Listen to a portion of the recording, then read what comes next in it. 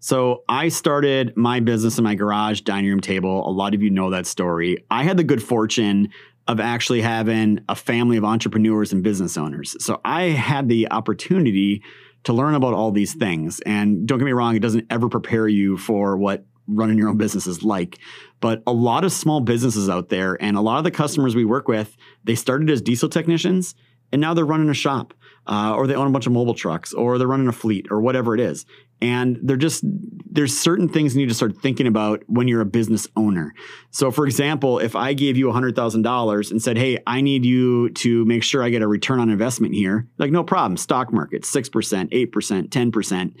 But we don't often think of that in our business. We don't often think of like, what is this business actually generating for me? And not only that, how long do I want to do it for? And not only that, but what am I going to do with the profit? Am I going to reinvest it? Am I going to pay down debt? Am I going to take it out and go buy an island somewhere or whatever you're doing with your excess cash as a business owner? So in this episode, John Barnes, who is local here in the Columbia area, I've known him for a couple years. We're not a client of his, just a very smart guy that's helping a lot of businesses really figure that out and maximize their potential of a business and really helping them think of, well, when do I want to leave the business and what does my life look like and what do I need to get there? And that's all about putting together a plan. So John's going to break it all down for us in this episode.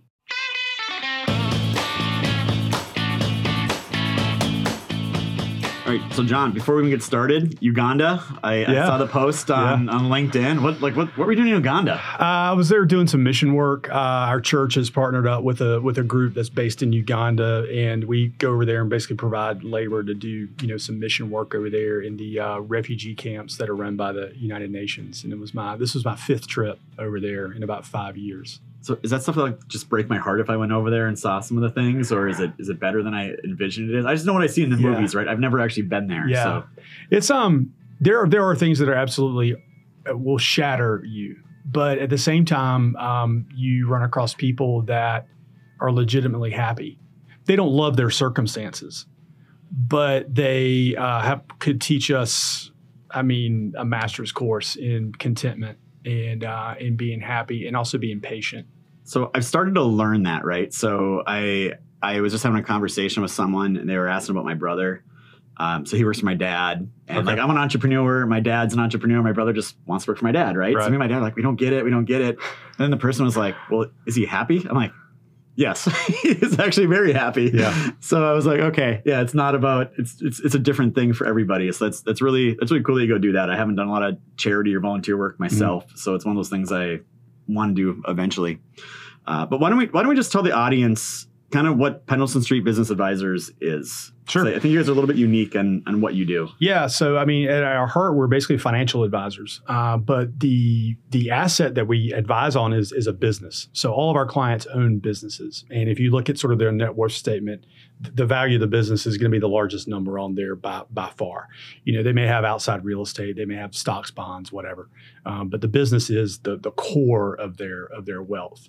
And so a lot of times financial advisors want to, sell you insurance or talk about stocks, bonds, mutual funds. We start with the business and with the owner and say, okay, what does this asset need to do for you?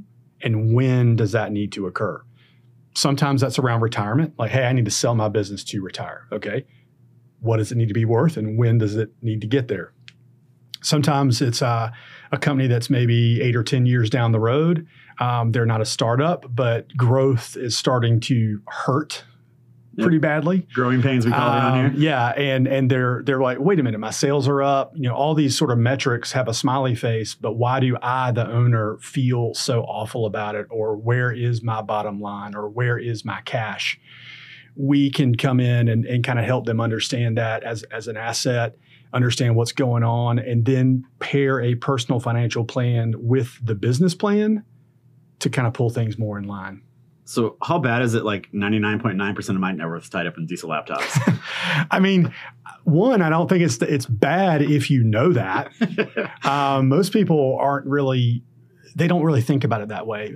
For most business owners, the business is their job, period. It kind of stops there. Yeah.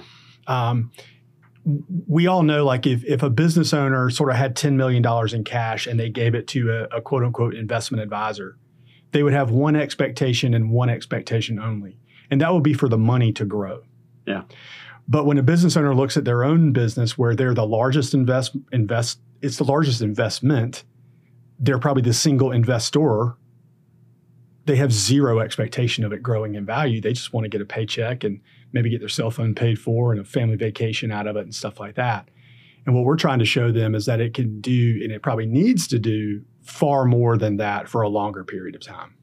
Yeah, I can say my journey is definitely changing, right? So Sure. when I first did this thing, it was just like, hey, make beer money. And then it turned into like, can I quit my job? Then it turned into, can I build something, right? So you keep checking those boxes, and I never really cared about anything besides like helping people solve problems and growing my business. Right. And I think in the last 6 to 9 months, it's really changed now, because it's like, okay, wait, I've created a really valuable asset over here that's doing a thing.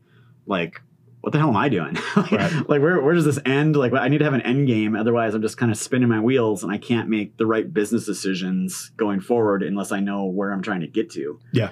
And I guess I see that a lot in small businesses. Mm-hmm. So like you said, people just kind of, it's a job. It's I get a paycheck. I can do things. But at the end of the day, businesses generate a profit. Sure. They should. They need to. Yeah. They need to if they want to stay in business. But the owner kind of has a decision on what to do with the cash that those things do. Yeah. Can you talk a little bit about what, like, kind of, there's like 3 buckets, I believe. That's right. You've been reading my posts. I have been. I've been following you. So we think that, when you have profits, bottom line, cash flow, kind of whatever word you want to call it, a business owner does have about 3 things they can do with it. They can pay themselves with it. That can turn into a vacation home. It can turn into a sailboat, fun stuff, usually college tuition, whatever, something that's going outside of the business.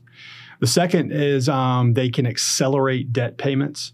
We would assume that if you have debt in the business, you're paying it as agreed, per an amortization schedule or something like that. But this is like paying extra payments to knock it down. Or you can reinvest in the business. Hire more people, more plant and equipment, just things that are going to help you do or generate more revenue, maybe become more profitable. What we do when we're working with a client is we help them understand which of those 3 do we need to answer, why do we need to answer it, and why is it important in terms of their financial plan. Sometimes you do 2 of those, sometimes you do all 3, sometimes you do 1. Most business owners, I think, on their own tend to preference one of those. Like, some people love taking money out of the business and using it at home to do fun stuff. Okay. Some people hate debt, if you will, and they just want to pay it down as fast as possible. Some people just continually double down and double down and double down and double down in reinvestment. Again, not much wrong with that. But again, going back to what we were saying earlier about what's return should you get on that reinvestment? That's again where we come in and help clients understand, like, hey, if you're going to plow $500,000 back into your business, and depending on what you're going to use it for, like, here's what you should expect in return, so that as you move forward after making that investment, you can kind of give yourself a thumbs up or a thumbs down. Yeah, so I definitely fall in that third camp. I've just the same analogy of like, I've been playing a game of blackjack here, just doubling down for 8 years. Yeah. Split, double, split, double. Yeah. Like, right, let's keep rolling the dice. Like, we're on a roll, right? Like, but like, I think that's what's changed here now. Like, we brought a CFO in, we got a chief revenue officer, we got a chief operating officer, and all of a sudden it's like, hey, we need to focus on EBITDA and decide like where we allocate this money to. And I get it. I think I was still treating this like I was in my garage and dining room table and just doing whatever I wanted to do like do cool projects. And now it's like almost a little more sense of responsibility. You have employees, you have vendors, you have a business and people that count on you. Like it becomes a different thing. So yeah, so it's definitely changed for me now. So it's not, I've always talked about growth, like every LinkedIn post, I'm like, oh, growth, right. 5,000. Like I love that part of it. So it's taken me a little bit of time to get like my ego out of the way and be like, okay, maybe that's not the metric I should be focusing on. Well, there's some other important KPIs here. I mean, it's interesting you talk about growth. Just a brief little side story. I used to have these orange trees, and they were small and they were in pots. And I bought them when they were young. They were immature. And the guy that I bought them from said, hey, this can be at least 3 years before you start to get something out of it. And I followed all those directions, and they began to really grow, and they looked dynamite. No fruit. So this is about the 5th year. I mean, I'm like, where are the blossoms? Like, but it had all this growth and foliage. And long story short, he's like, you need to prune them. Okay, so I pruned them, sent him another picture. He's like, prune more. At this point, I cut a third of the leaves It's like off. nothing left. Yeah. He's like, more. I mean, it got down to almost a few branches. I was like, Stuart, are you like, I think I killed it. He's like, wait. Got the fruit the next year. Yeah. I mean, so the growth looked beautiful, but like in terms of what I really wanted, which were these little doorknob size oranges, I wasn't getting it because the tree was producing all this growth. It was using all of its resources to make the leaves pretty. And he's like, yeah, you got to cut all that away to get the stuff you want. So maybe I just ended the show, but I mean, it's like, that's a great analogy though. I'm going to remember that story. Yeah. That's like the perfect analogy though, right? It's, and I think especially as a CEO founder, it's hard to get out of your own way sometimes. Right. And you're like, look at this tree. Yeah. It's beautiful.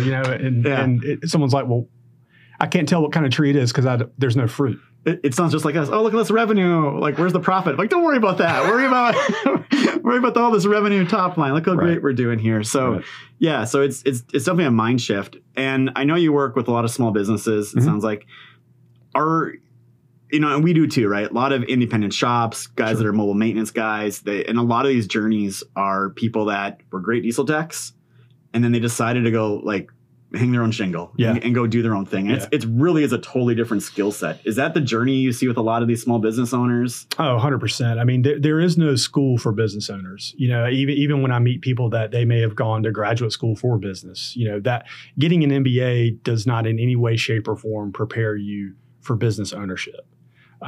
It prepares you to make great PowerPoint slides and to work an Excel spreadsheet good. And you know your way around an Excel sheet. But no, there's nothing there. It is definitely trial and error, hard knocks. Life happening is what most people do. And that's why we see them where most people do see it just as their job. They don't want to work for someone else. Or maybe they used to work for someone else in their industry and they're like, hey, if this guy can do it, like I can do it. They strike it on their own. They max out a credit card, and that's the old kind of familiar story for a lot of people. But no one's really trained or prepared to do that. Yeah. So how often when you first engage with someone, are they crystal clear on what they're focused on? Or is it more of the job stuff? Or are they like, I'm out of this thing in 5 years, or I got 10 years, my kid wants, I'm gonna give it to my kid. I think it's sort of not unlike a lot of medical diagnoses where you go see your doctor when something's uncomfortable or something weird is going on and you notice, you don't know what's causing it, but you know that something's wrong. And so we hear from a lot of business owners when they're at that point, like for instance, someone that's maybe 3 to 5 years away from when they would like to retire realizes what they know is wrong is like, oh my gosh, I don't really know what I have. And I definitely don't know what someone else would be willing to pay for it. Oh, and I also don't even know what I need to get out of it. So that's that scenario. Or like in the case of a company that's, a couple of years in, they're like, I'm making all this, I'm taking in all this money, all this revenue. And I've hired people and we're doing everybody, all my reports have a smiley face, but like, where's my cash?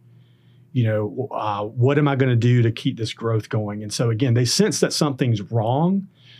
They usually hear or see one of our videos or what we've been writing about. And they're like, I need to go see the doctor, And so a lot of times we start out with trying to diagnose the problem, but then we're saying, okay, once we get this fixed, talk to the business owner, like, where would you want this to go? Like, again, what do you need this business to do for you other than provide a job, other than to be profitable? But what's the medium and long-term destination? So I have this conversation a lot with my dad, right? Okay. So he owns a business, him and his brothers. And I've had conversations with them too. And the answer they always give me is like, I don't know.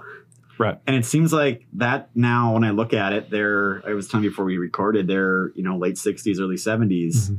And all of a sudden they're like, what do I do now? Like, what's the end game, right? Like they spent 40 years not thinking about it. And now reality's hitting them right in the face. And it's not like you can just go sell your company. Well, you can, but sure, you shouldn't, right? Yeah. I mean, I think that, what stops a lot of business owners from kind of, they open the door and they take a peek and then they shut it again because it's dark in there, if you will. They're afraid of what's on the other side of that door. when we're working with people, we get them to talk about what they would like to see on the other side of that door. If you can kind of catch that distinction, it's sort of like, okay, imagine life after the business. Most of our clients don't want to use the word retire. I mean, they're used to being sort of constantly engaged. And even if they're at a point where they're really just kind of putzing around in their business, they've got professional management or other people that are really, loading the trucks and doing they're the walking books and all around. that stuff. Yeah, they're just, they got their badge on and, everybody tips their cap or whatever. Yeah. But is to just talk about what do you want life to be like? Now, what we know in every case is that it's going to take money to pay for those things. So that's where we begin to look at what do you need if you were to sell it based on how you live your life and you didn't have access to that cash flow anymore or salary or whatever you're getting from it. What does it take to be you financially? And we sort of back into a valuation, what we call it a target valuation, to say, okay, based on what we learned here from basically a financial planning exercise, your target value is $100. Then we look at where the business is now, and it might be worth $80. So that you've got a $20 gap, and then we work with them on the specific sort of financial drivers in the business. It's not just profitability or revenue. There may be some other measurables that are pertinent in their industry that an outsider will look at and see more value there. We tell our clients, look, you're a founder. You did this for the love of the game. You love what you're doing, and you've got the bumps and bruises to prove it. The next owner of your business is an investor. Yeah. It's not that they're all cold, heartless killers, but they are far more objective about business in general than maybe a founder. Well, you don't have the emotional attachment, right? Correct. And what you're describing to me is the exact thing we do, like on strategic planning, right? Like, you start at the end, not where you're at. Like, this is where I want to get to. Great. Now, how do I get there? Right. And I remember having that conversation with my dad. He's like, told me how much he'd net out. It was X dollars. Mm-hmm. He's like, I don't know, blah, blah, blah. It's not that much. I'm like, Dad, how many years would you have to work to get that same number? He's like, 20? Like, what, like, maybe think of it that way. Not. And 20 years from now, you'll be 89 or whatever. Yeah. Like how's this going to play out? So yeah, it's been interesting to see it like on from my side at Diesel Laptops, what I'm going through, my dad going through it, talking to people. And it's really difficult decisions that people have to make ahead of time. Yeah. So if someone's listening to this and is like, yeah, I do want to eventually sell my company, like how much time do they need to plan for that? Or is it ever too early to start planning? Like where do you, it's not too early, but I think that sometimes when something is say in your mind a decade away, it's just easy to do it tomorrow. So I've been doing this since 2007, and what we've noticed, and again, this is just from our sample of clients, is basically for every decade you've been in business, you really need 1.5 to almost 2 years of solid planning. And planning doesn't necessarily mean you're trying to figure out what you want to do, but it's you're figuring out what you want to do, you're understanding where you are, and you're trying to work on those drivers. Because a lot of times there is a little bit of mechanic work, if you will, that needs to be done financially in the business. And that's all normal because you're trying to position yourself financially and with your statements and everything, that you have to be able to prove that target value to a professional buyer of companies. The nightmare scenario for most business owners is that they get educated about their own company by the buyer. You never want to be at what we would call an informational disadvantage to a buyer of the company. And so that's where, again, our clients are good at what they do. We're good at that part. And a lot of times when there is a transaction, we don't broker sales, but we do sit on our client side of the table and we talk finance pro to finance pro with that buyer. And where most people imagine these sort of protracted negotiations with hung up phones and yelling on a conference call and stuff like that, the deals that we've been involved with are not like that. It's just cold, hard facts. It's calm, rational explanations on numbers. And a professional buyer sees value immediately. And a lot of times they don't want to feel like they overpaid, but we try to understand what they can pay relative to that target value. And we just push and push and push, but we got facts and data to back it up. It's not just where we're pulling a number from the sky or that we're being unreasonable or something like that. the pros know, yeah, it's right. I don't love it, but I agree with it. Yeah. So, I mean, I can, put the exclamation point in that because of what I went through about 2 years ago. I was like, cool, I'm going to go sell a minority share of diesel. Mm-hmm. I can use some of that cash personally, take some money out, and I can leave a big chunk of it in the company. And we got some fuel to grow. And, I didn't have a CFO. Like we barely had, we had monthly financials and income statements, but we weren't like, we couldn't answer a lot of questions. And that's really what it came down to is when you go do that capital raise process, you get the financial people and you get the strategics. Yep. And the strategics, they would understand like one of the 8 aspects of our business and not really seem to care about the others. Right. Maybe more than that sometimes. But the financial guys, man, like I couldn't answer basic questions that we should have been able to answer. Yeah. So I went through that process of like 6 months and or maybe even a year. And just the learning, what I got out of that was worth my time and money we spent in that process because I learned, these are the same. I had 4 financial guys all ask me the same question about turn rate. Maybe I should figure what that is and like be able to really put some facts behind it, not just a bullshit answer. Right. So you learn a lot going through that process as well, which is, again, someone that owns a business, it's questions, they don't even know the questions are coming. Yeah. But you do. You've been there and done these things. Yeah. There's so many unknown unknowns, that are out there. And for our clients, they're going to get one shot at that sale. They're basically selling their life's work. Our clients are typically not the serial entrepreneur that just, starts something and moves on and moves on and moves on. These are people that have decades in the business. There might even be multiple generations that have been in the business, but something has changed or a circumstance is needing them to sell. Or like I said, it might not be end of career stuff. It's just, man, we've gotten to this plateau. When we were a $2 million business, I understood it. When we were a $5 million business, I still understood it more or less, but now we're at 10 and I feel like this thing is really getting away from me. But all the right things have happened. Yeah. Why does it hurt so bad? So again, we come in there and look at it that way too. Yeah. And we're talking about this and I know people are like, oh, what does he know? Like my business is different. It's a shop, it's a trucking company, whatever it is. Business is business in the day. And you have worked with a trucking company as well. Yeah. We've had a number of clients in transportation. We love having actually transportation clients because we do manage money on the back end for our clients that have sold. We are a registered investment advisor, but we don't chase people around asking people to manage their money. We only do that from exits.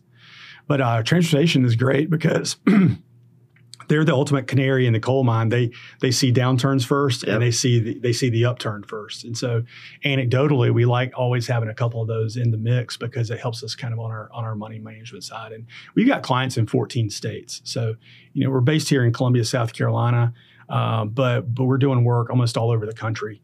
And it is fun to work with business owners. But yeah, business is business. We don't really specialize in industries per se, although things have tended to cluster up because of referrals and word of mouth. Yeah. Well, talking about that, like you've done a lot of things that we've been doing, right? Like I know you're active on LinkedIn. Yeah. So I'm assuming that's working out well. I'd love to hear your story there. And then I know you got the podcast that you're doing as well. Yeah. So LinkedIn was just one of those things where it's sort of like if you can't beat them, join them, and we did have a great business that was rocking along on word of mouth. But, I'm only 45. My partner is even younger than me, and we've got definitely more gas in the tank. And we just love working with business owners. We're business owners. And the work is actually really fun of taking someone and helping them understand what an asset they do have and helping them see that they can get a lot more out of it than just their job. And so the posting on LinkedIn, I write my own posts. They're very matter of fact and kind of almost like war stories of what we've seen. And they really have started to resonate. We have now gotten clients. I've only been doing it since August of 22. Yeah. So not quite a year. We've gotten 3 client engagements out of just these posts of folks that I never would have known but for being connected on LinkedIn. Yeah, people don't understand the power of that social media stuff. They think it's like hogwash and influencers selling makeup on Instagram, or whatever, but it's really finding your tribe. And LinkedIn, obviously, a lot of business owners are on there. And same thing here. Like I don't really ever go on there and just start marketing my products and pitching my products. I try to tell my story and what we have going on, the wins, the losses. But every week, multiple people like, hey, I'm interested in a tool. There was actually 2 today that I got that were like, hey, I just want to learn more about your tools. Who do I talk to? So it's amazing when people reach out when they see value and appreciate what someone's putting out there. Well, and so you put a story out there of how you have helped someone. I mean, I don't make posts that say, please hire us. Yep. But I'll write stories about, hey, here's something that we worked on today, or here's what a client found themselves, and here's what happened. And what I've kind of learned, there's only really probably 7 or 8 actual business problems. But they can have a few different manifestations of those. And so someone will read that and say, hey, that's me. Yeah. Like I'm dealing with the exact or very, very similar things. I mean, I've got a particular twist or a turn on something, but people see themselves in those stories. And I think that's what they connect with. You know, my mind's thinking here too. You're probably right, because it's like taxes, employees, income, market. Like yeah, I mean, you can, buckets. You know, you can have a filing system, and you only need about 7 or 8 folders, and you can drop pretty much every business problem that we encounter into one of those categories. Yeah. Well, the podcast. So I know why I do my podcast, right? Like, why do you do your podcast? Yeah, so we started that really during the pandemic, and probably the latter part of 2020. It seemed like content just exploded everywhere, and a lot of videos and a lot of interviews. And I was a fan of a lot of different podcasts, people that I'll never meet, but just you get information and you listen to in your car. And my partner and I, Matt, were talking. We know all these stories because of the clients we've worked with, and I don't know if you remember, but during that time, it was really like there's a lot of negativity just flying around everywhere. And not that we wanted to ignore reality, but we said, hey, there's a lot of good stuff that has happened and that will continue to happen. Let's just tell some stories. We did not do it as a way to advertise our firm. We really did it. What I've learned now after hiring a marketing firm is that we were branding.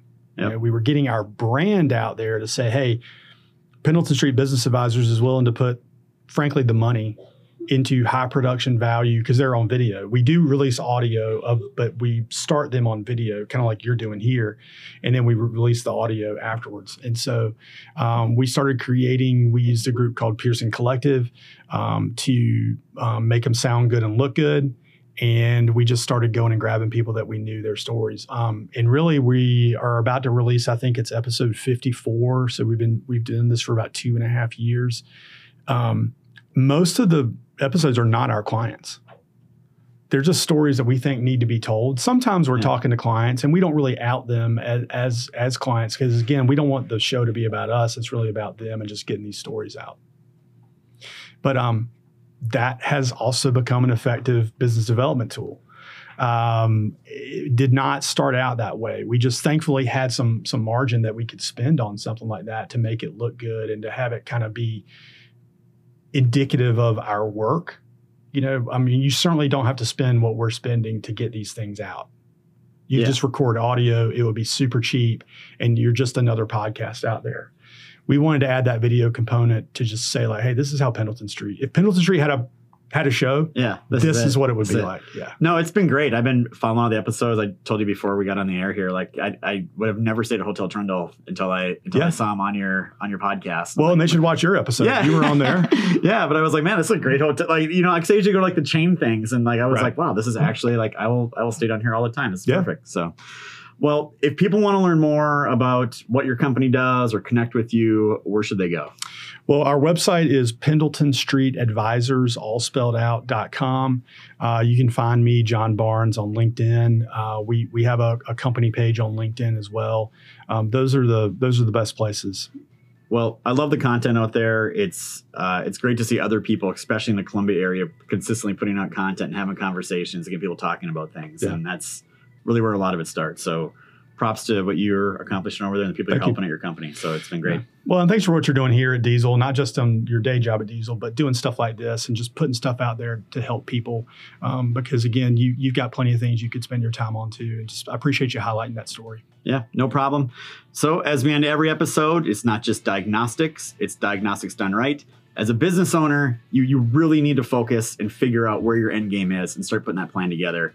Reach out to John, reach out to Pendleton Street Business Advisors. I know they can help you guys out. Thank you for watching, listening. Like, comment, subscribe, share. We appreciate it.